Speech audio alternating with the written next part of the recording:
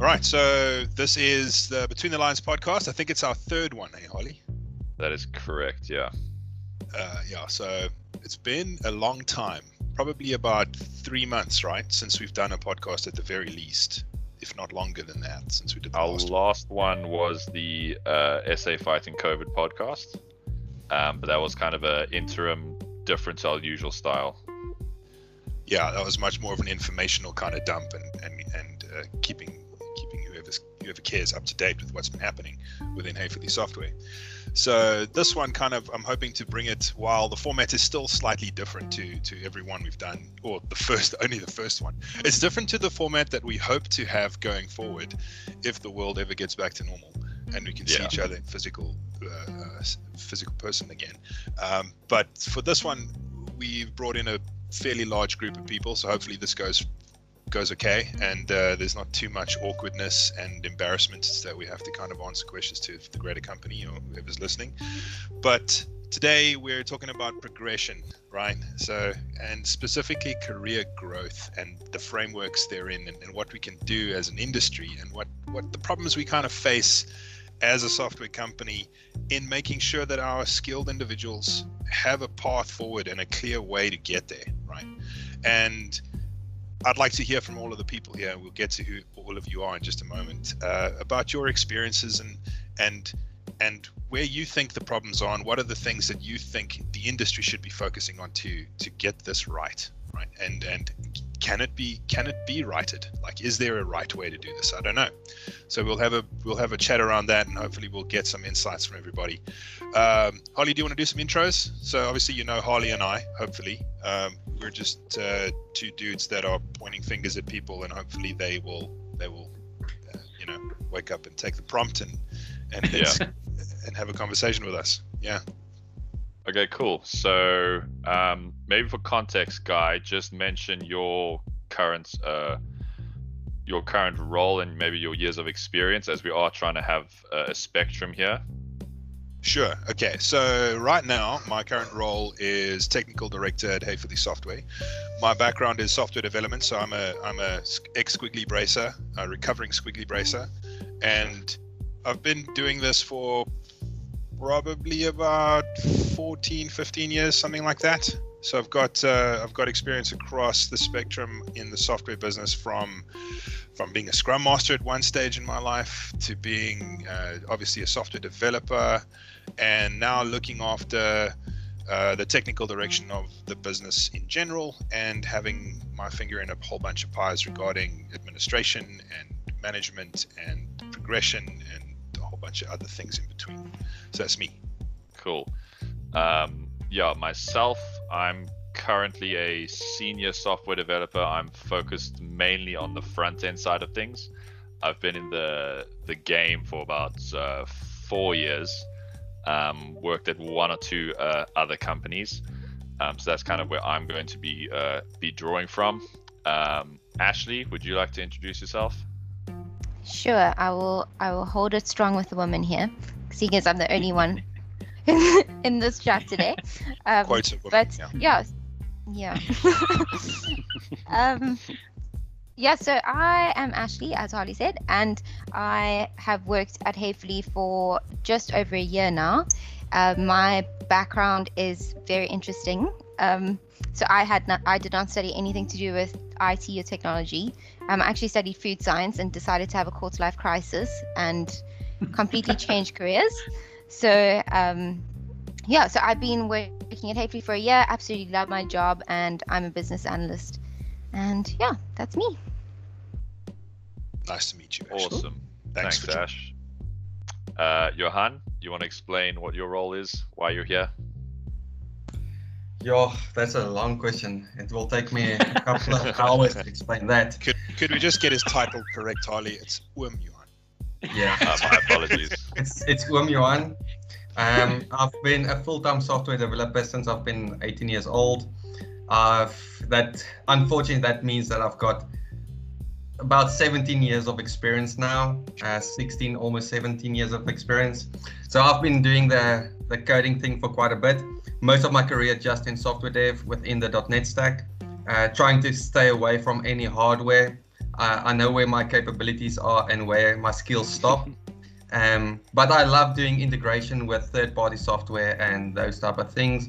Most of my career has been spent in product development, so I know a lot about companies working for in-house product development, working with as a contractor also, linking systems together and so forth. But in terms of like .NET and everything, many years of experience. Awesome. Thanks, Johan. To follow that up, Rian, you want to give us your story? So I started writing software in 1985. My first program saved on a cassette tape deck on a TV. And I wanted to just quickly share a quick story. My first sort of career thing that I did was in 1998. I was in Sub B. I think that's grade 2 for you non old people. And I decided this school thing is really not working out for me, and I wasn't very chuffed with it. So I went to my dad's work and I got a application form, and I filled it in a Sub B handwriting, and he was gracious enough to actually accept this application. Obviously didn't submit it through the rest of the process, but now the next step was to actually now resign from the school business, which I didn't like. So I wrote up a resignation letter, and I went to the principal. The poor receptionist didn't know what to make of this little kid standing in front of her saying that he wants to resign.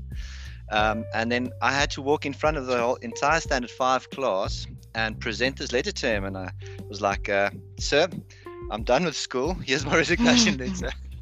And luckily that was a failure, so unfortunately I had to finish the whole bloody 12 years. Sorry about that, man. But yeah, that was my first career step that I tried. It didn't work out, but I think that was maybe for the better. Yeah. Progression's a problem. Affects all ages. Thanks for sharing that, Rian. Jonathan, why are you here? I don't know why I'm here, but I'm here. What are you here for, actually? Didn't I say Jonathan Farmer, Ollie? Sorry. Perfect. Okay. Cheers, guys. Go ahead, Jonathan. Yeah, I've been at Haefele for about 2 years now. I'm an intermediate software developer, and I've been doing software development for probably about 4 years now. Actually studied with Harley, so we've kind of followed along the same path. So yeah, that's me. Cool. Nice. And then last but not least, Alan. Who are you? There seems to be your surname seems familiar. Seems awfully familiar. Alan Haefele, MD at Haefele Software. Sure, ex-dev as well, somewhat recovering. My progression, I suppose, hasn't been overly corporate. I've maybe had only really one job where I was employed, not overly corporate either. So I started life as a junior dev after studying at UCT. Through that journey, I suppose I was a junior dev, intermediate dev, senior dev, played architect for a very short time, shifted to the UK, played junior BA, intermediate BA, senior BA, then somewhere along the line became technical director of that company, and then along the way set up Haefele Software. So I've kind of done a traverse through a couple of the roles and have progressed in, I would say, a rather unorthodox way. So I suppose I'm probably here to weigh in on some of the challenges of Haefele Software. Well, no, I'm thinking more like we're going to talk about our past experience, which basically means in like 5 years from now, if we're doing a podcast, you're going to be ripping off me in the next place. But that's me. Cool. So to set the stage, what we're hoping to achieve with this is to kind of just get some background from everybody and talk about what we hate about the progression process, right? So what we found to be the most pointless parts of it, and what we thought could be better, right? And the hope here is that in potentially, it depends how long this this goes, maybe we can get into how we currently do it within Haefele Software. But I think the view right now is to let's get some background, right? Let's talk about the idea of career progression in general within a knowledge worker, and more specifically software development consultancy environment, right? Because our business is different to another business where you have software developers as well, right? Let's say if we had a Pick and Pay who has internally, they've got a contingent of developers, their progression would look a lot different to how we would, right? So we have a very specific challenge in a consulting environment, and all of us, at least most of us, have been in other consultancies or businesses similar to consultancies. So we have a basic understanding of how it works in general, but I'd love to hear like your stories, like how it started. And Harley, maybe you wanna start us off. What was your progression like? Sure. So yeah, I've been at Haefele for 3 years. The year before was my only other job in the software industry, and that was similar yet different in terms of that they had various teams that would work on different projects, but it wasn't consulting. It was a whole bunch of consumer-facing ideas that the company came up with and then took to the public. And the company was very interesting. It was, I think the average age was around 22, so it was a bunch of very, very young people trying to figure things out. And that was the developers and the BAs and the QAs were all young, but also the management team was pretty young, and I felt like they never kind of found their footing. So I was there for a year, and after a year I was already one of the most knowledgeable people there, which for me was a bit of a flag. And there was no form of progression through that. They said they had a flat structure, so I was like, okay, cool. So they had the seniors and the architects having the same title, just software developer, and then the juniors and like so on were also just software developers. But there was no metric. Raises were just kind of seemed to be handed out. In my opinion, it was if you worked a couple of late nights trying to reach unrealistic deadlines, I was like, okay, cool, good job, thanks, here's a raise. But there was never any form of a way to quantify it. There was no real comparison between your skill set and someone else's skill set. And I remember the biggest thing for me, and probably one of the driving factors for why I got out so fast, was that they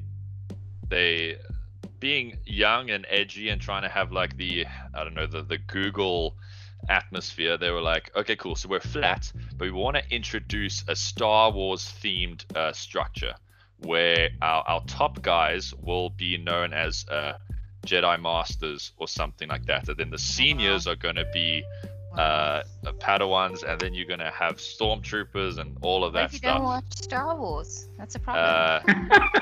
That is a problem. That's a massive problem. Well, that would be a problem for me.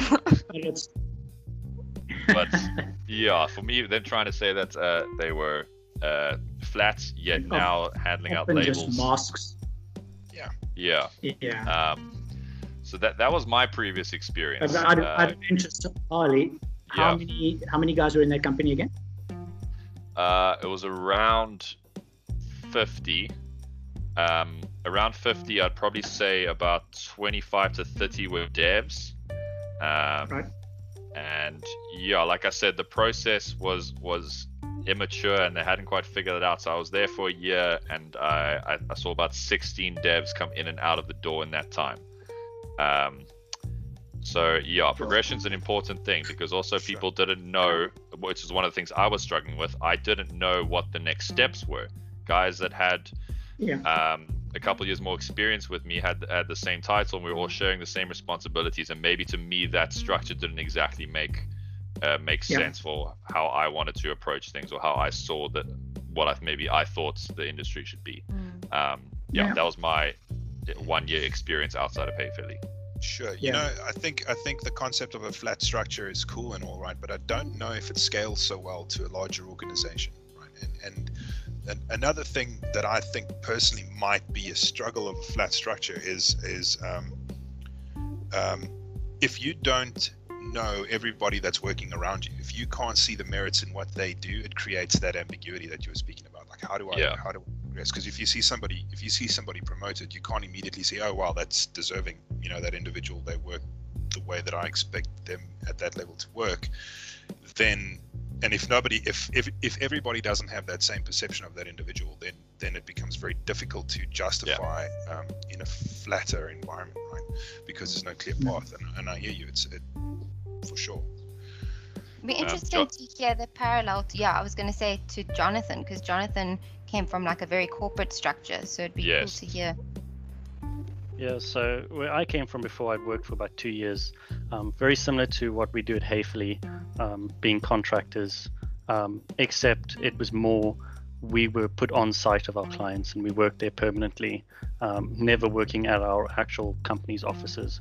But as a statement in terms of how progression was there, I don't know how it was there, which is, it's kind of like, I was told by a lot of people, if you wanted to progress, the only way to progress was to leave. They would kind of look at every year around about financial year end progression in itself, if you've done well, and the only way to determine whether you've done well was whether your lead would say that you've done well, which kind of plays into favoritism and things along those lines. So it was very difficult for certain people within that organization to kind of follow a progression path and be promoted into places where they actually want to achieve. I knew people that were sitting in intermediate roles for like 6-7 years and came in as that and never moved up. So that's my experience. And it's a pity because it just lands up meaning that if you want to move forward, you have to leave. So it lands up creating just progress when there's a flight risk. So it sounds like a bit like Harley's setup as well. It's like in a flat structure, or if you're claiming to be flat structure, there's no real progression path. You're basically just waiting for somebody to threaten to leave, and then go, okay, throw another $5,000 at them and see if it stays. But it's too late by then, in my opinion. But exactly. It's too late by then. That situation you just described, Ellen, is an experience that I had, right? So I became despondent at my previous job with how things are working, because you get promotions and you progress, but it happens so sporadically and it's at such random intervals. You kind of have no idea what the metrics are. You don't know what the measurements are. Jonathan alluded to not knowing how this all works, and basically I just played out the clock and eventually got promoted, right? And by the time I was leaving, or had gotten to the point where I was leaving the company, the conversation turned to, okay, well, what can we do to keep you? Right? So would you accept this? And what about this? And here's a role change. We'd put you in this position. And by that time, in my mind at least, it was, well, if that was on the table, why did I have to threaten to leave before the offer came out and about, right? So by that point, the loyalty's gone, and you kind of go, well, if I were to accept this position and stay here, then it's a matter of time before I leave anyway. So let's just stop wasting each other's time, and I'm going to move on and hopefully progress better in the next role, right? And I think it's not an uncommon path that a lot of people take in their careers, and specifically I think it's a well-known thing that you progress by leaving. You can go leaps and bounds in your career by jumping ship, and it's sort of like an unwritten common thing that happens. I've heard quite a few people speak about like a glass ceiling, like it's invisible and no one knows about it, but for some reason, as soon as you step away and you go to a different company, they give you that opportunity that your current employer didn't necessarily want to give you. So I was fortunate not really to experience that myself, but speaking to friends, speaking to colleagues, you hear those stories way too often. And I also think just on a personal level, to sort of get over that anxiety to write your resignation letter, to go through interviews, to prove that you're good enough, and then only to hear from your company like, why didn't you come to us sooner, or whatever. It's like, but why is it my responsibility to tell you to look after me and to promote me? Like, if I'm doing a good job and I'm meeting all these metrics, why is it only then a one-sided street? Why don't you come from your side as well and say like, we see the good work that you're putting, and these are the 7 steps to get you to where you want to be within the next 3 years or whatever the case may be. Yeah. And the irony, when I had this conversation with Harley the other day, the irony is at the point that you're interviewing, improving yourself, you're effectively, let's say you're a strong intermediate and you feel that you're ready to lead a team or be a senior. The fact that you have to leave and go to somebody who doesn't know you at a company that you've not worked at with peers that you don't know, that they have to assess you and they go, okay, I'm reading your CV, I'm seeing some strength here. I think you're ready for your first senior gig. You're relying on a complete stranger to make that leap of faith, to give you that benefit of the doubt and take a chance on you. I mean, technically the company that you've been at for 2 years, 3 years, 4 years, they sure as hell should know that you're capable and ready. So it's like technically the place where you are should be able to assess you and be able to determine full well if you're capable of doing it. So it's just like a real shame that it's like a complete stranger has to be the one to take a chance. Look, and it's different if the person is well equipped and then you kick yourself because you've lost the person. It's another thing, I guess, if you've got dead wood in a company and actually you're not progressing for a reason. Okay, then sure, then you probably do need to leave to get that increase because you're relying on a stranger to take a chance on you and they take in that chance. But in a place where there's competence all over and you've got a solid group of developers, technically, if them leaving, it's just like, it's just like a real shame, because why should a stranger be the one taking a chance on you if you're competent and you know what you're doing? It's like, it's just so defeatist. There was something that Johan mentioned that I'd like to come back to in a minute once we've heard from Ashley and Rian. But if you can just remind me if we forget, is the responsibility, who takes ownership of somebody's progression? That's an interesting conversation, right? What role does the individual play in their own motivation to progress versus their management or their immediate superiors in making that happen on their behalf, right? So that's something I'd like to explore further with the group. But before we do that, Ash, what's your experience like in the previous world of food science? Well, I was actually going to give a different spin on the progression because I think that the tech industry is one of the very few industries that are actually keen to take on people with very little experience or no degree. I think there are a lot of industries, for example, like engineering, or I can even talk about food science, where you are not going to get a job in that industry unless you have some kind of BTech or BSc. And what I think was so amazing was there is so much content and learning out there for tech and IT that it takes a little bit of enthusiasm and a little bit of interest on the individual's part, and you'll get the interview. And I think that's exactly what happened with me. I mean, I did a course at UCT, Get Smarter, in business analysis, and I think Alan must have thought I was completely insane, but maybe he saw my enthusiasm for the job and the role. And I think essentially that's got a lot to do with progression as well and actually getting the job.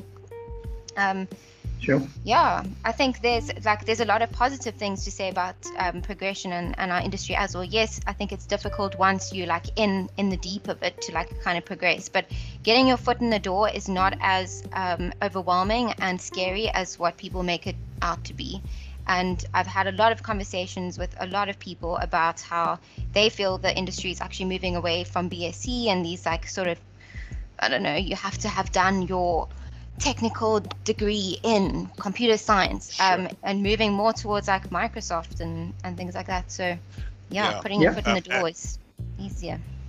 Ash, if you can just restrain your positivity for a bit. We're on a pretty negative topic right now, and I'd like to okay, sorry. I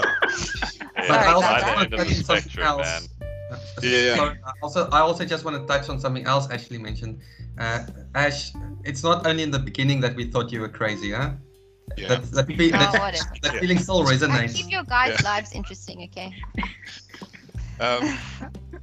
What I also wanted to add about maybe you guys already have thought this through, but the qualifications for our industry have become less and less important, at least as an entry-level baseline over the last sort of 10 years. Right? I would say that in my experience, a qualification right now at an intern or at a junior level basically indicates to me that you're capable of following through with some level of diligence to get something done.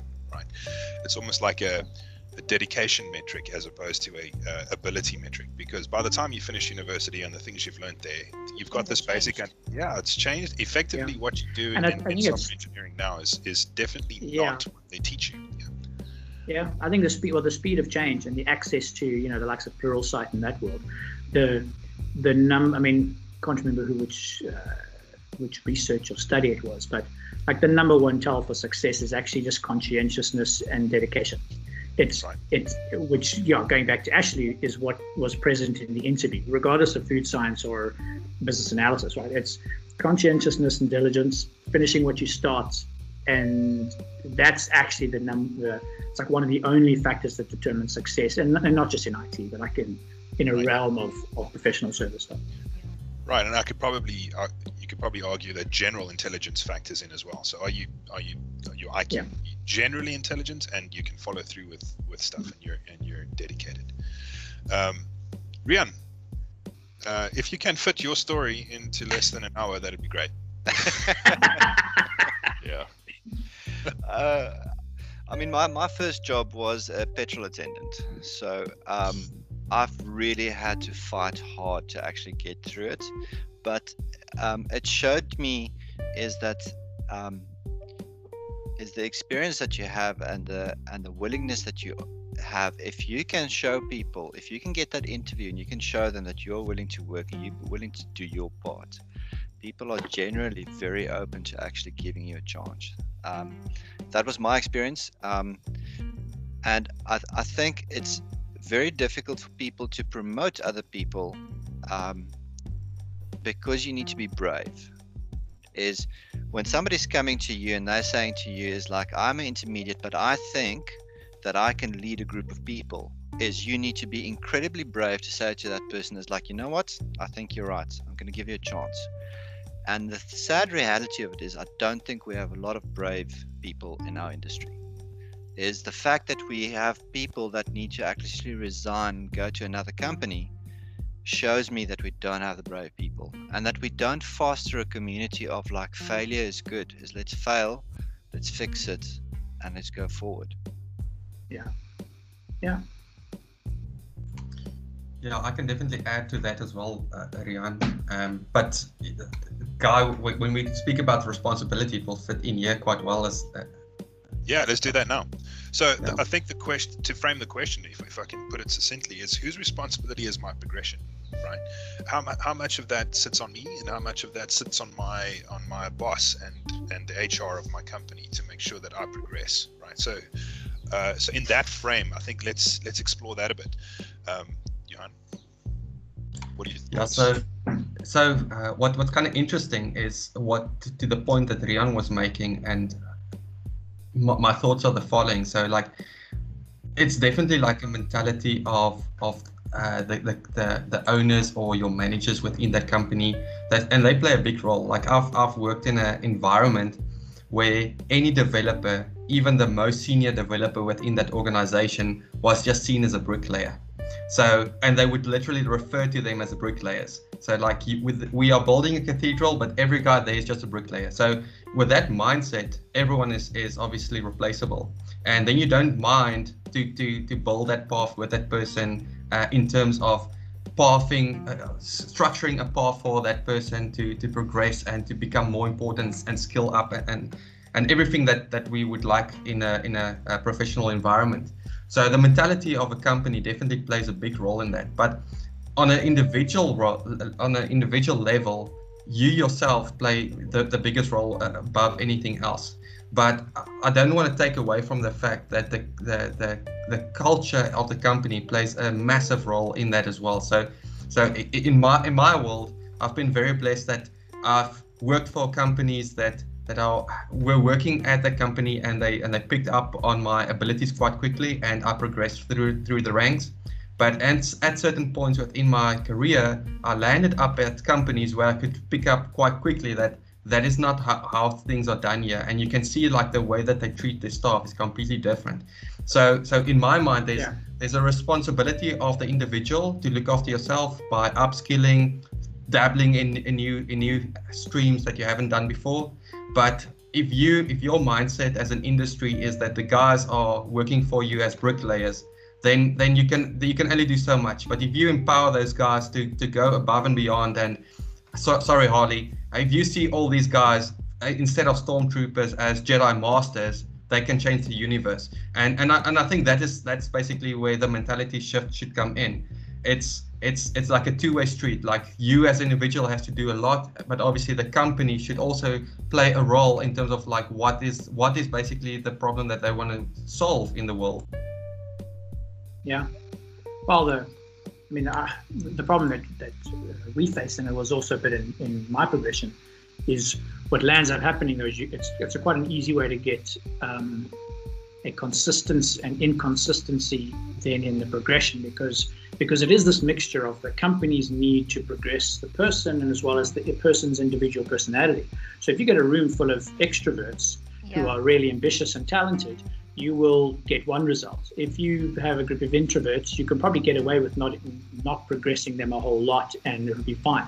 So I think, you're totally right. The company culture plays a part, and the person's personality. But what I've seen with us, and I saw it in their last company, I was quite ambitious and forward and sort of extrovert in my expectations on myself. So kind of, I suppose I was posing as a flight risk every 6 months. So that implicitly was producing this progression. But to other people that were more introverted, that didn't want to put up their hand, and those conversations weren't happening, and they weren't really flight risk people because they were quite introverted, and then they land up actually stagnating and staying in the same place for 5 years. And you could take a cynical view that, well, that company it's not a consultancy, so it's actually in their best interests for the person not to progress, because they're doing a good job on day one. They don't really need to get a whole lot better. In fact, if they do progress, you just have to pay them more, and your service, then all you're doing is increasing your cost base. So introverts are great, if that's your model. But if your model is, let's say the model of our company is as a consultancy, where you've got to be on your game all the time, then if you have extroverts, then it kind of helps the process. But you can have really exceptional introverts. You're just going to create a problem if you don't progress them as well. So you end up having this balancing act where you can't just say, oh, it's on the individual. And that works great for the extroverts, but it doesn't work for the introverts. And all that happens is all the introverts leave because they don't talk and they bottle it up. They don't progress. And then you fall back on, oh, well, I'm not responsible for your career. But yeah, so it's hard. So I find like you almost have to have a different metric based on the personality types. So for the extroverts, you can kind of let them be because they will self-perpetuate their own progression. But the introverts will leave if you don't sort of act on their benefit and behalf as well. Sure. To balance those scales. Yeah. Alan, do you think that is a major function of the corporate culture, right? So in other words, what you have defined Haefele Software to be in your mind versus what the culture actually is as a function of the structure, do you think that is going to feed into people's ability to progress, in the sense that those introverts know that the culture of the company is one where I will be promoted because of my merits and what I'm able to do, and I know that my career is going to be in safe hands, versus if the culture was slightly different and it was maybe one like some of the experiences relayed prior, that you're just not going to know. And if you keep your mouth shut, the company's going to completely take advantage of you, and you're going to sit in this position for 6 years. And you know what? That's great, because I like paying you as little as I possibly can, and I like and that makes sense, right? So I think it's largely a cultural problem if you look at it through that lens. Yeah. Look, and I'm pretty sure there are some corporates where the managers have KPIs to keep the costs as low as possible. So that means keeping the increases as low as possible, which means setting expectations as low as possible. Yeah, so there's a certain model to that. I do think, and it's a large part of my thinking in what we're trying to create in Haefele, is it shouldn't matter if you're an extrovert or an introvert. If you are diligent and are continually willing to learn and stretch yourself, then you will progress the same as anybody else, right? That is the goal. I don't think we've perfected it yet, but I don't think it's fair that you land up where a talented introvert leaves because and the talented extroverts stay because they're the only ones that progress. And a large amount of our structure, and maybe we'll get to this in the next podcast, a large amount of the thinking behind how we've structured our mentors and our progressions and the kinds of culture and conversations we want to have is so that doesn't happen. Because sometimes it's the introverts. Look, I mean, obviously there's, you could argue in IT there's more introverts than extroverts, right? If you just go on straight stats, which means the introverts are naturally not putting up their hands and saying, look how good I am, please can I have some more money. So if the majority of the introverts and the majority of the talent are introverts, that means the majority are going to leave if they're not somewhat led and mentored almost on their behalf. Look, you don't want to completely spoon feed them either, right? Because there's a lot to be said for taking initiative and dedication and, you know, putting up your hand. But just know the introvert is putting up their hands in other ways. You know, they're not jumping up and down and being all extrovert about it. They're doing it in other ways, but you got to spot that as well, I think. And that is the job of the leader, I think, and the team leads, and, you know, not to leave the introverts who are talented behind. Yeah, Right, I think absolutely.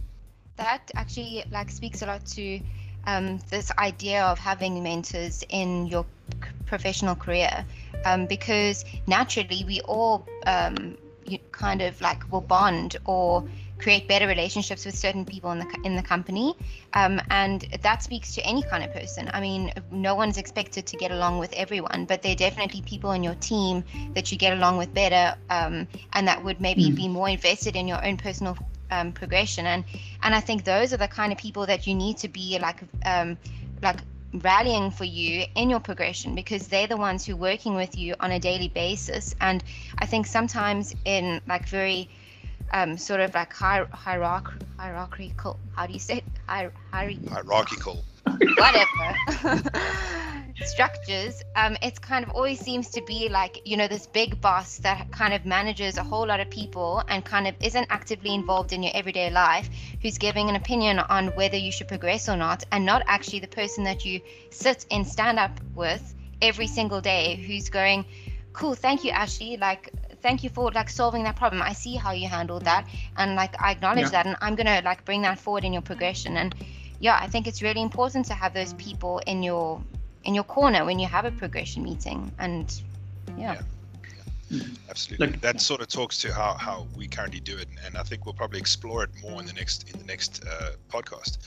But in general, if we could segue over to the mentorship side of things, that's absolutely true. I can speak from my personal experience that the key points in my career where I have felt the most valuable is when I have a good mentor who's showing interest in my career and is able to offer insightful guidance, right? So regardless of who my manager is, what the project is, who I have in my team with me, if I have a mentor that's around looking after or able to answer questions, at least having some sort of interest in my career, it's been invaluable. That's where you grow the most.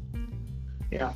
And from my perspective, having recently gone through our own internal form of progression, without touching on that, it wouldn't have been as successful if I hadn't had months of time where I was leaning on people that I regard as mentors on both personal capacity and professional capacity. And that's kind of what I felt like I was missing in my previous companies, that from my perspective, I was like, there aren't many seniors here, so how am I going to learn to be a better coder? Little did I know that was very much not as big of a factor in terms of a healthy career, in more so learning how to deal with people and deal with problems, and kind of learning the business side of things besides just the code. I think that's what mentors really help with, and everyone seems to have a mentor. It's kind of like a skipping stone. That when I chat to my mentors, they're like, yeah, so my mentor was this person. I was like, okay, cool. So there's a trend here in people that at least I regard as having done really well, and that kind of seems to be a common theme, regardless of how that plays a factor in progression.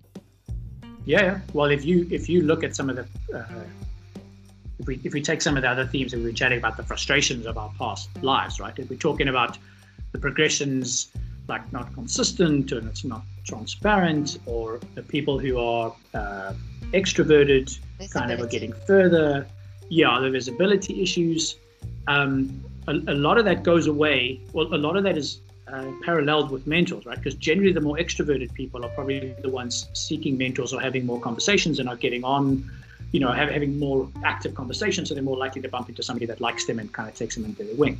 The more introverted people are not seeking out mentors, or maybe don't appreciate the value of them, or they appreciate the value but they can't get the mentor's attention, right? So yeah, I remember it being an aha moment for me about 4 years ago now. Of we were interviewing and I would ask, can you tell me a bit about your mentors?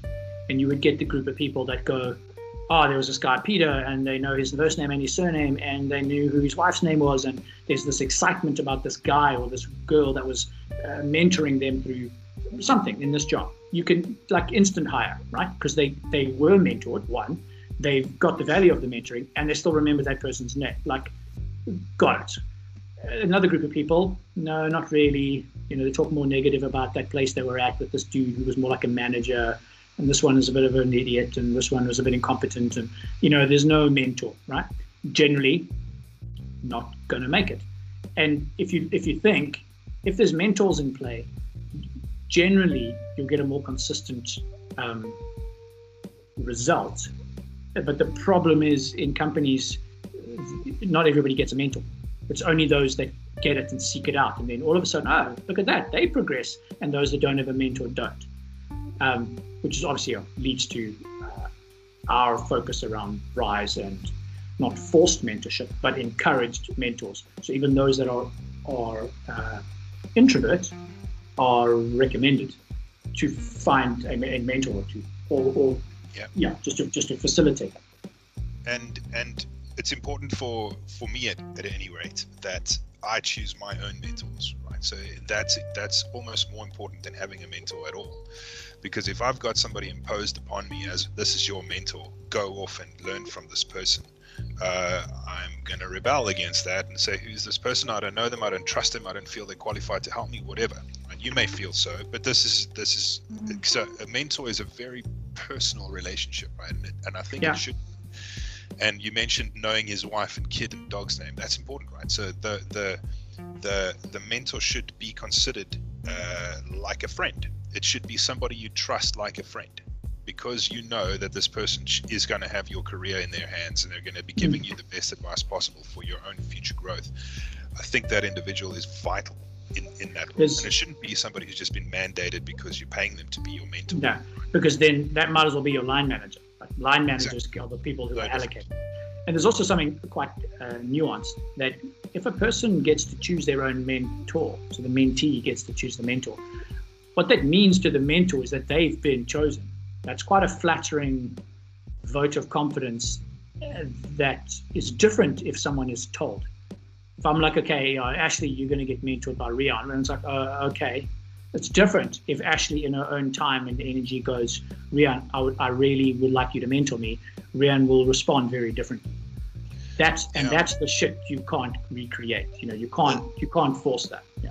The thing is, Alan, I think also sometimes what we make a mistake with is we think that because we're in IT and because we're in technology, is all our things is around technology, and we make decisions based on people's careers. We make progression decisions from an Excel spreadsheet. There's a reason why stonemasons had a mentorship program from the Middle Ages. Even though we are in tech, is how we apply our tech is a social construct. It's a social interaction, and I think that's one of the things that I've made peace with is a while back, is thinking that I can go to tech to hide from people is limiting yourself. You should find the right people around you that you feel that you can trust, and you can move forward with them. But ultimately, software development is a social activity, and we should never forget that. Yeah, for sure. I mean, it talks to some of the other stuff that we chatted about before, and actually one of our earlier blog posts about the similarities in software development to creative arts and painting and writing and sculpting and glass blowing, right? We don't give it as much creative credit as we should. And if you look at those, if you look at a group of sculptors or graffiti artists or freaking potters, if you ask them what is it that is going to make you progress, what does progression look like for a glass blower? It's mentorship, learning and rubbing shoulders with people who are 10, 20 years their senior, blowing glass, and there's a place where they can experiment and mess around. I don't think we give software development as much creative credit as we should. I want to hear. No, go Ash. I was going to say, I want to hear from some of the senior guys, because I know in our company we have a lot of young guys, or like in between the ages of I was going to say 18, but that's a bit too young. But like between the age of 20 and 30, who are like absolutely killing it at life and at work, and they have like progressed super quickly. They've just like been super keen to learn. And how does that make you feel, being someone who's been in the industry for so long, and maybe it's taken you like 20 years to progress to a senior dev, and here you are looking at like someone who's taken a couple like maybe a quarter of the time. Does that make you feel like threatened? Does it make you feel excited? Because I think that's also an interesting conversation. I love it, Ashley. It is epic to see younger people learning this stuff and being able to say, is like, you know what, I'm not going to be able to teach, or I'm not going to be able to learn something as quickly as you, but while you're learning this thing, instead of doing this thing completely like this direction, why don't you just shift it 5 degrees to the left? And having that sort of influence on somebody, where you can see not only that you have the influence, but that in 10 steps from now, in 6 months from now, you suddenly see them blossom into this own individual and see them accomplish a lot of things. That is one of the most rewarding things in my career that I've done. Is, yes, it's really nice to launch a website, but seeing somebody grow from somebody that was a timid intermediate developer to somebody blossoming as a tech lead that's leading a group of people is super awesome. And we're here to get a job done, and the more I can empower people around me to help me carry the load, the less load I have to carry. Yeah, and to add to that, I hold the opinion quite strongly that seniority is not a function of age or years, right? It's a function of responsibility and capability. Yeah, and this is probably a big challenge in the industry, right? Because it is generally just linked to quantity of experience, sure, not necessarily the quality of experience. Where it'll be, oh, have you been doing a dev for 8 years? Okay, salary equals. Oh, you've been a dev for 12 years. Okay, salary equals. So then, yeah, you are going to get frustrations where somebody's walking around as a senior dev and they're 24. That is hard, and there'll be some level of friction and different pockets of the industry that will disagree. But yeah, I'm of the same view. It's different, and I would probably feel different if I bumped into a 24-year-old who didn't know what a design pattern was, or who had never written a unit test in his life. Okay, then somebody's messed up along the way, because they shouldn't be walking around with a senior title and the salary to match. But it's different. If you're in our environment and it's people that you've been working with and mentoring, and before their 26th birthday, they're rocking some impressive quality of experience, not quantity. That is partly because of the company and the clients and the vehicle that you're in. It's a massive sense of gratitude.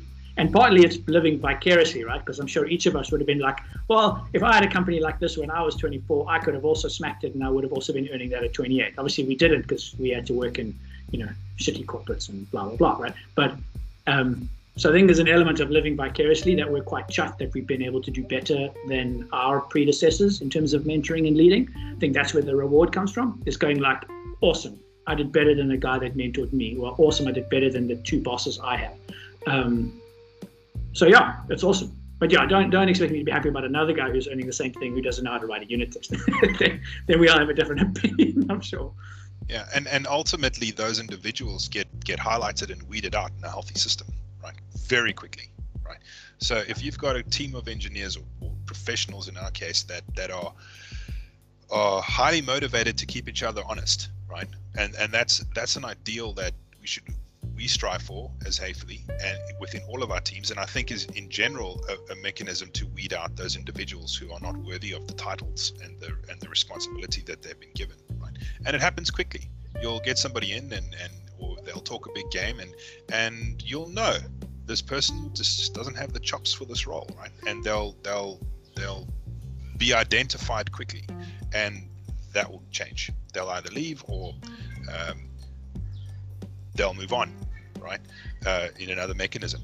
And I think it's a sign of a healthy organization that function exists for individuals to be weeded out that are not the same. You think of a kid's toy, like which one doesn't fit, you'll immediately figure, or a kid's puzzle, you'll see animals, and which one's not an animal, you'll know fairly quickly. Right? And the same goes here. If the quality and the standard in an organization is well understood amongst those in it. Look, I think that's uniquely a challenge, or uniquely the case for a consulting company, right? Where you're moving from job to job to job. I think it's different.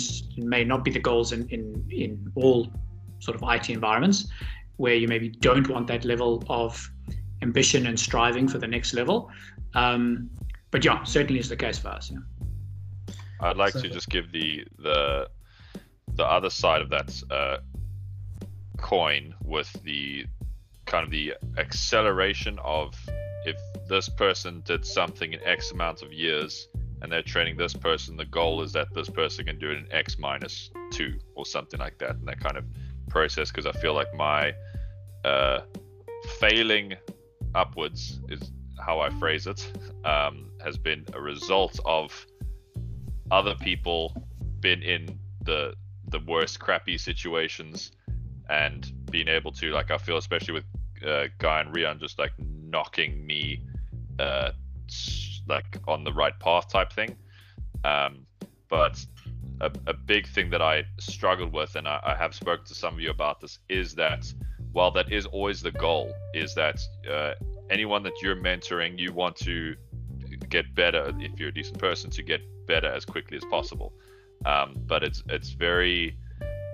still very daunting being in that position, being the kind of the opposite of you guys, of the company of our size. As soon as you get more than, say, 10 people, only a couple of people are going to know the legitimacy of that person, or is it favoritism and the age-old, time equals talent. And yeah, I think that's something that a lot of people struggle with, and I definitely have struggled with that, because then it's added pressure. 100%. So let's talk about what's easy, right? So what's easy in a big company is to say, okay, Harley, you've been with us 3 years. You're now an intermediate dev. Okay, Harley, another 2 years later, you've been here 5 years. Okay, now you're an entry senior dev. All right, Harley, you've been here 10 years. Okay, now you're a team lead. That's easy. You can do that, right? Yeah. And what eventually happens, Ellen and I were actually talking about this the other day. So like major companies where they don't invest the effort into progression at all, right, might go that route. They'll say, right, we're large. We have attraction power in the sense that we pay well, and we've got big clients, and we're of a sufficient size to have this gravitas where we're pulling talent towards us. So we don't have to expend that much energy on progression, because if we make a mistake, that person's going to go to the worst client we got, and they're going to sit in a dark room, and eventually they're going to leave. And if the client complains, we will just swap them out for somebody who is more qualified to do the job, and it makes it easier for them to make a call on based on years. Right? You say, right, I don't care how good you are. You're a line item on a spreadsheet. You've been here 6 years. That means you get X. You get this title. Then that's what happens. And if you're terrible at your job, fine. The client will weed you out. The team will weed you out. We'll kind of just sideline you, and eventually you might leave. Obviously, that's one approach. So that's easy. But we don't want to do easy, right? So easy is wrong. It feels wrong to me, anyway. But in saying that, Guy, that actually speaks to the fact that, like, that means there's going to be a cap. Because what about the guys who've been in software development for like 14 years? Like, they are at the top of their little, I don't know what you want to call it. Like, where do they go from there? And if there's no there's no Excel sheet after that, like, what motivates them? What drives them to? What gets you out of bed in the morning? Yeah. Well, okay. This is maybe a good segue where you link progression to money and salary, right? A lot of the time, the motivations might start out, intrinsically linked to money. And to be honest, that is an obvious primary factor, right? And it's partly why you can get away with a flat structure in the beginning and just sort of it's okay. As soon as there's some kind of a structure, the salary differential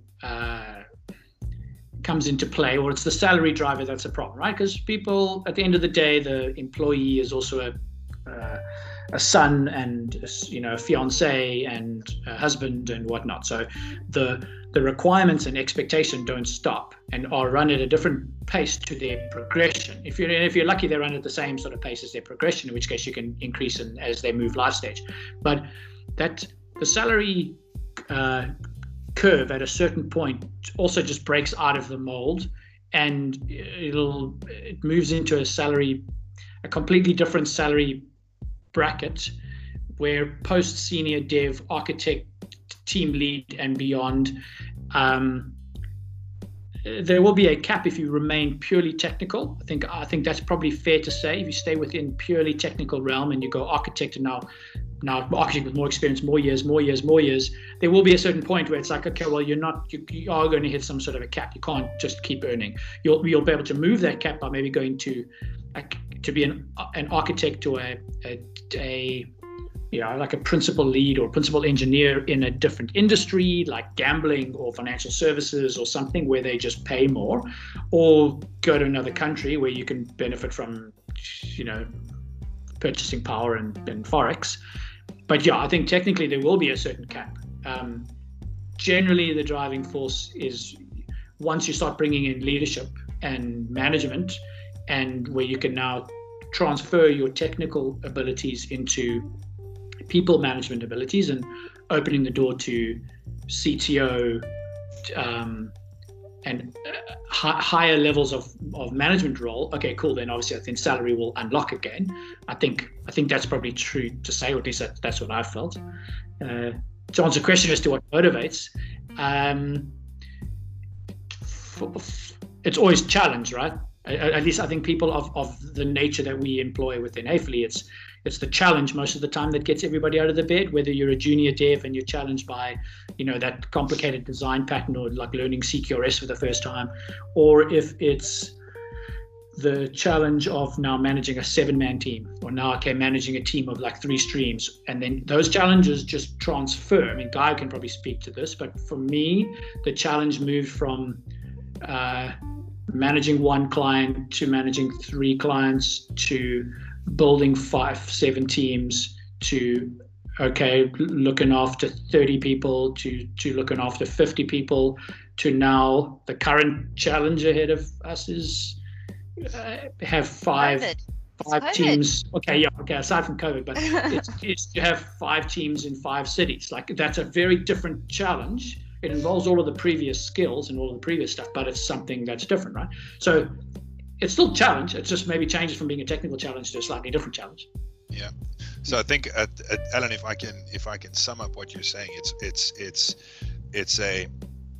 the art of your craft, right? It's that intrinsic motivator. It's that thing that you find internally that's motivating you, as opposed to some salary carrot that's dangling, right? So at some point, your lifestyle requirements matches your salary, and from that point onward, that promise of better salary, better promotion is sort of meaningless, because your lifestyle is supported, right? So you kind of, your family's looked after, you've got enough money to eat, and you can clothe your kids and send them to school and go on holiday, and you can have a car and a house and a garage and all of these things that sort of support your chosen lifestyle. So once you get to that point, the extrinsic stuff, hey man, if you do another couple of hours, here's another $1,000, or here's another $2,000, and here's a bonus. Yeah, okay, it's fine, it's great. No one's going to pull their nose up to that stuff, right? And the promise of further promotion and all of that. But it's not the thing that is going to motivate individuals past that certain point that Alan was mentioning. And then it becomes more of, okay, so what am I in, right? So what industry am I in? I'm in a creative industry, right? So technically, software development is all about creating things, making things. And any artist, quote unquote artist, is proud of their work, right? I don't think that's a controversial topic. It's a controversial thing to say. So if at that point, that motivation then becomes, all right, I'm going to be the best artist I can be, right? So I'm going to be the best at what I do, or as close to the best as I can get, right? And I'm going to model myself against mentors, this person, that person, these people, right? And I'm going to try and get into those circles. Now it becomes a professional motivation that's not tied to remuneration or promise of promotion or anything like that. And I think all of us are going to get to that point in our careers, regardless. If you play your cards right, obviously, if you don't screw up your career entirely. But all of us that are in this business are going to get to that point where the extrinsic motivators aren't going to be something that push you. Right? They're going to be nice to have, but they're not going to be the thing that makes you happy.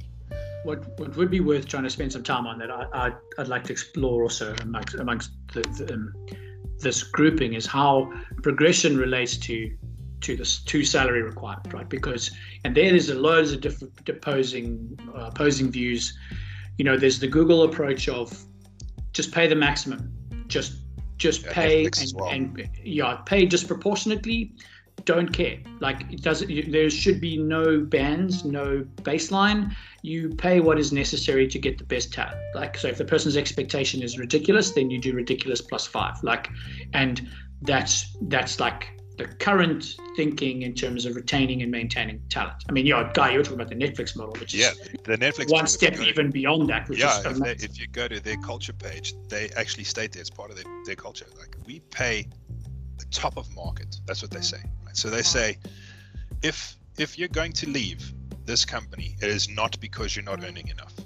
Because they pay top of market. So they'll go, right, if we're hiring a senior dev, they go out and they look at San Francisco's top market rate for a senior developer, and they pay that out the gate. Everybody knows. What is interesting in the conversation of progression, because that being our topic, they were like, as the person progresses, you move to top of market. So it's not like, well, we'll have this challenge. And look, Netflix is a very different business to ours. So I think this is where the challenge of who you work for also matters. And thinking about the business model of the company that employs you matters. But starting with them, you could employ somebody and they're a junior. I would still like to know how it is that Netflix does it internally within cross promotion. But so they hire a junior developer. All right, well, top of band is X many $1,000s a year. Boom, they start on that. If that person then progresses, how are they determining that person is now an intermediate in order to now pay them at the top of market for an intermediate, right? So there's still that challenge. It's different to say, well, we're hiring a new CTO. Cool. What's top of market for CTOs? Boom, X many million US a year. Okay, done. Like that I can get on board with, right? Because you're just trying to compete for the best, so just pay the best. But what do you do about the junior dev or that junior analyst that now thinks they're an intermediate analyst? The Google model would just be, well, pay high and pay disproportionate. Don't be afraid to pay disproportionate, which is something that I've yet to reconcile in our business model. I've always tried to reside on the thought experiment that if I made a mistake and I dropped everybody's payslips on the floor and everybody could look at everybody's payslips, that everybody would walk away from that going, yeah, that makes sense. So I've sort of had that as an internal litmus check. But that means I'm not following Google's way of pay disproportionately and don't be afraid to pay disproportionately. Now, I haven't quite figured that part out. So I'd like to, and maybe that's a factor of, well, we're a consulting firm. So we also bill out our individuals, right? So the clients, I can't just bill whatever I feel like disproportionately. I have to use a metric to which the clients are used to. Or maybe I don't. Yeah, so I'm still in there, but I'd be keen to hear your guys' views on how you reconcile progression with salary, and how it works at other places. We're talking about progression at other places, but how did the salary curve, or how was salary discussed at previous? Yeah, so I'll jump in. So salary is always like the thing you don't talk about. Is almost like your uncle in prison, and you're not allowed. How did you know, Johan? I told you not to talk about it. So it's definitely something that everyone cares about, and everyone wants to know. Like if I'm a junior or an intermediate, and there's a senior, and I see him rolling up with his BMW 5 Series, those guys must be making plenty bucks.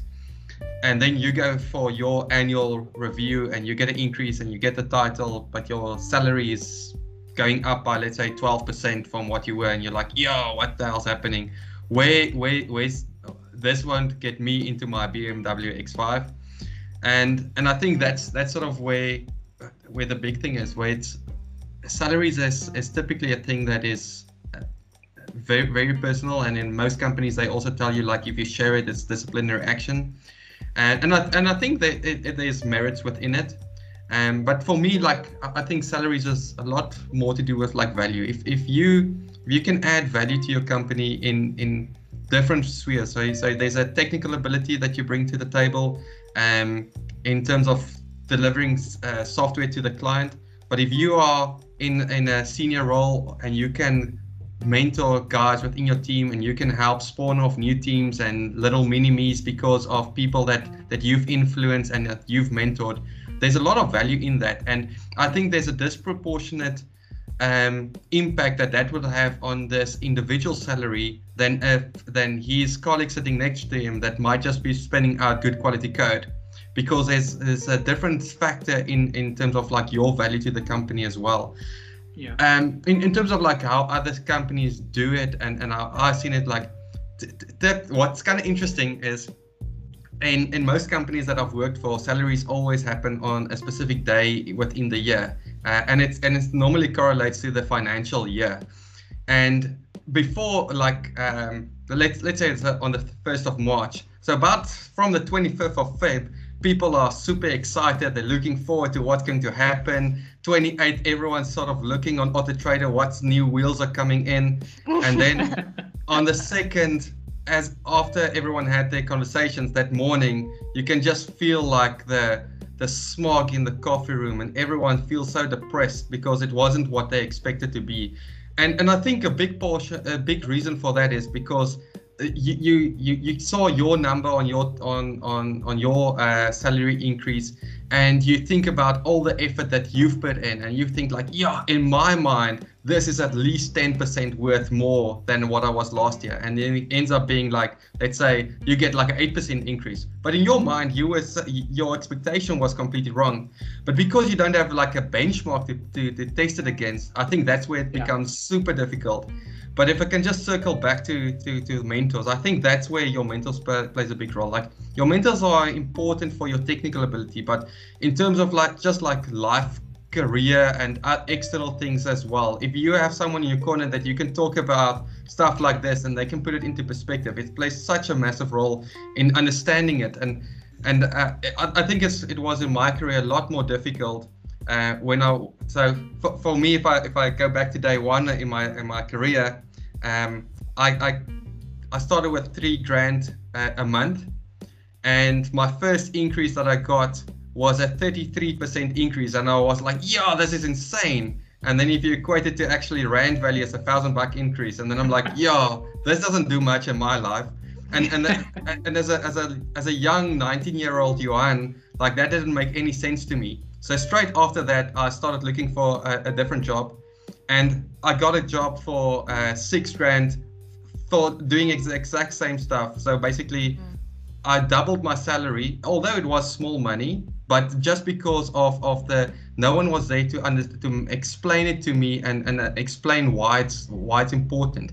Now, I'm not saying like don't obviously go to a company where you can earn more if your skills within your current organization isn't valued that much. But I think it's also quite important to understand where the value of your salary comes from, and it's not necessarily just the hours that you sit in front of the PC. 100%, man. And I think it alludes to being priced out of your capability, right, as well. So if you do that, if you realize, okay, you made the smart move in the sense that you realized that at some point you actually have to buckle down and actually get good at what you do.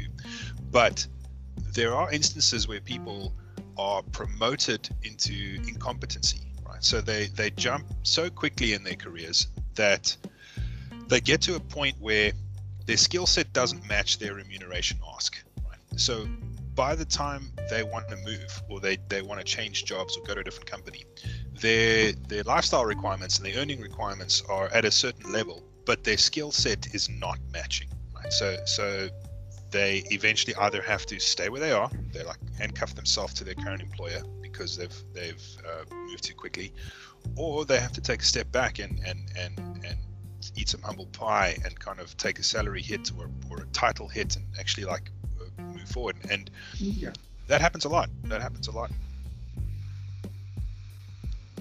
Yeah, and I think it's part of the inconsistency in the industry because of people progressing based on years alone.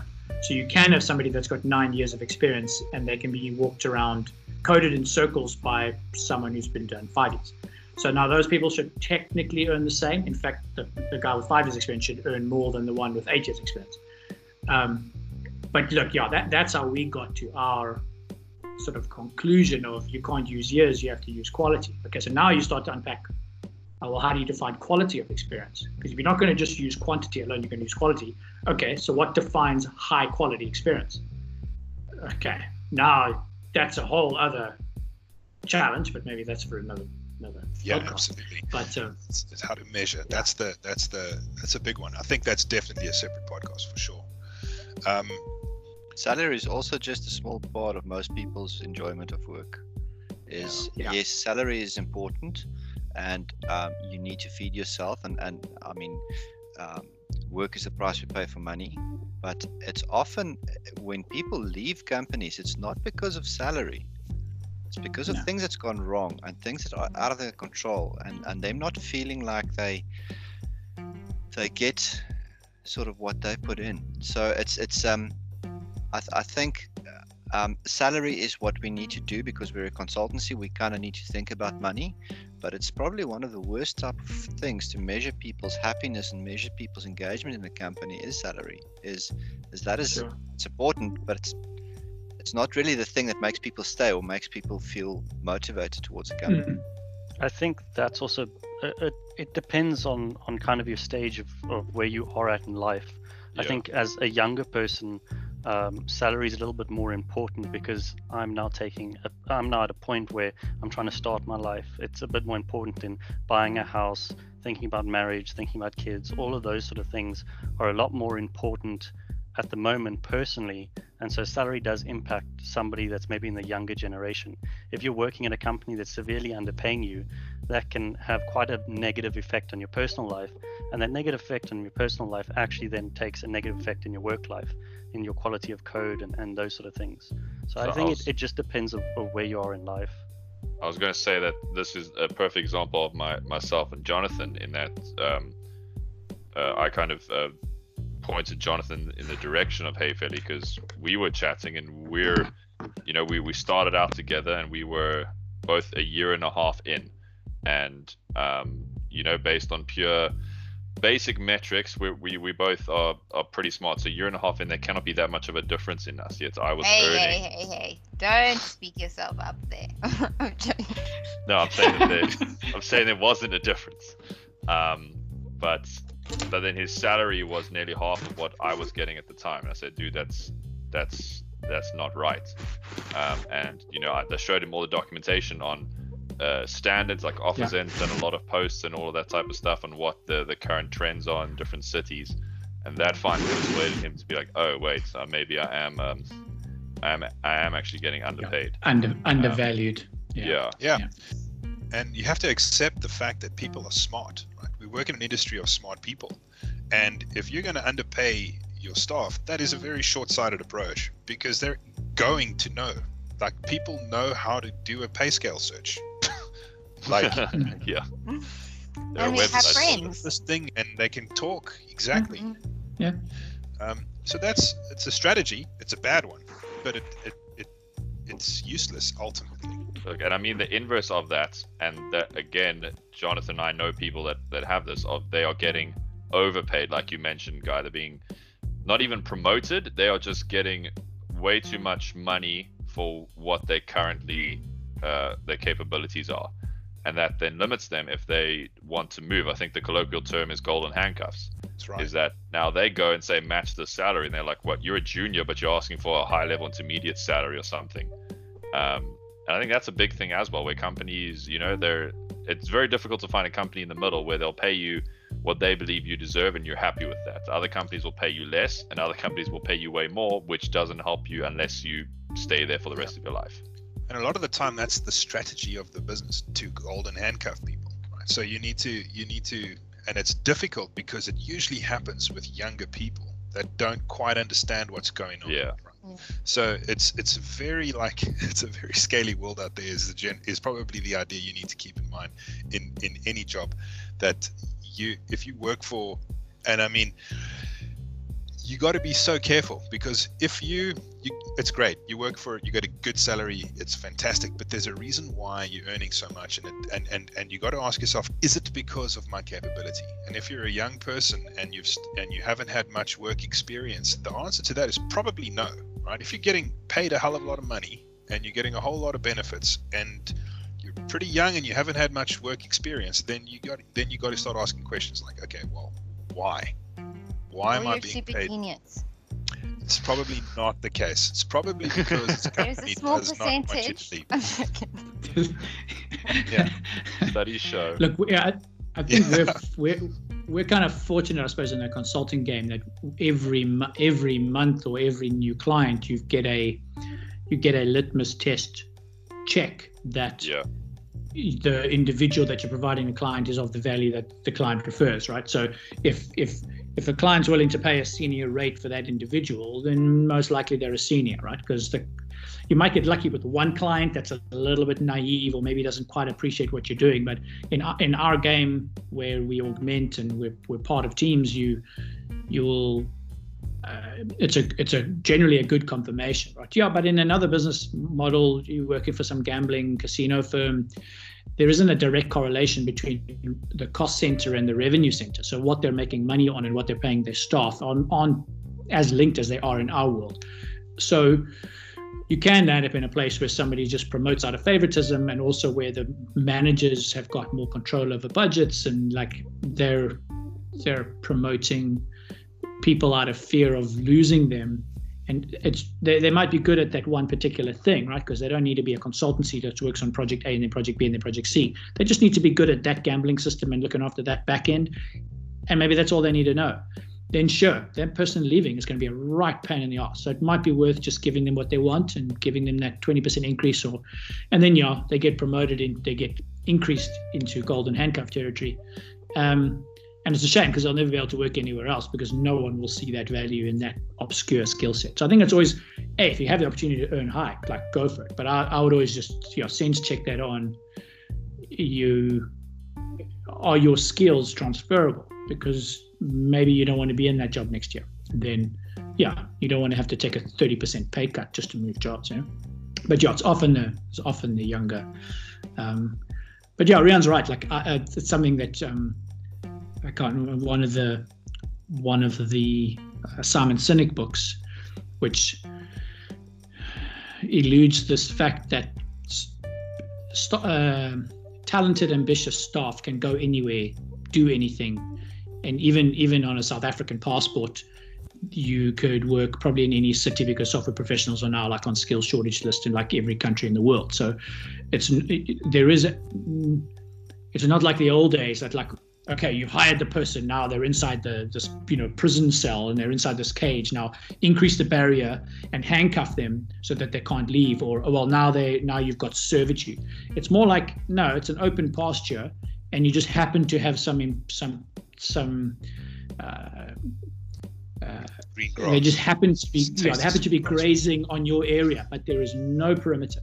There is no pretend. Obviously, there is you aim to create an intangible perimeter through company culture and through salary and through all kinds of stuff. But in reality, there is no permanent, it's a semi-permeable membrane, right? So anybody can leave at any point. When you realize that, you go, okay, well, what's making the animals stay on this pasture and just, and it's not necessarily money. Yeah, Rian's right. It's not necessarily money. It's a combination. For some, it's money. For others, it's purpose. For other, it's working with smart people, and they may take a 30% pay cut just to work with smart people, because they just can't work with idiots anymore, right? But if you kind of think of promotion and salary and progression in terms of in a complete free market, it does change the way you think about people. I'm interested on a very side note that can tie in. Do you guys have any very weird or odd stories about progression, either from what you've seen at other companies or stuff that's happened with us or something like that? Because I have one, but I want to see if anybody else has a crazy story. I might, but Joe, you go first. Go for it. So I saw, not at this company obviously, but a person slept with the managing director to get an increase. Wow. And it I was mean, really. you hear that happens, but you don't actually think it like. Really I was does. like, there's no way this can be real. But it was like I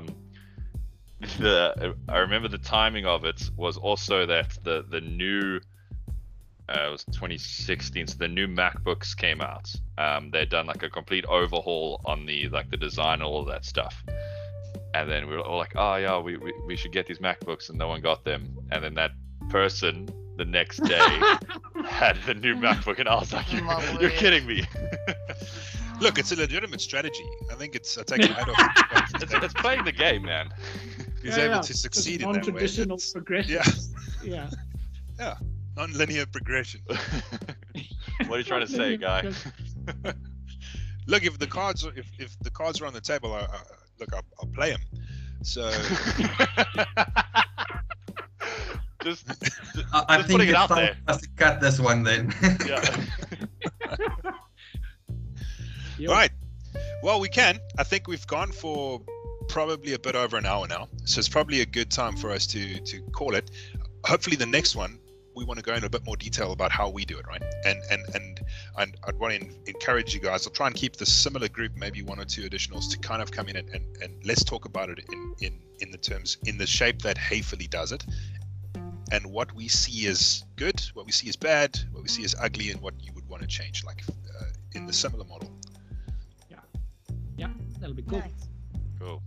Thanks, Right, everyone. cool. Thanks, everybody. Yep. Thank we'll you. catch up again, Thanks, maybe guys. next week. Yes. Cheers, guys. See you then. Bye.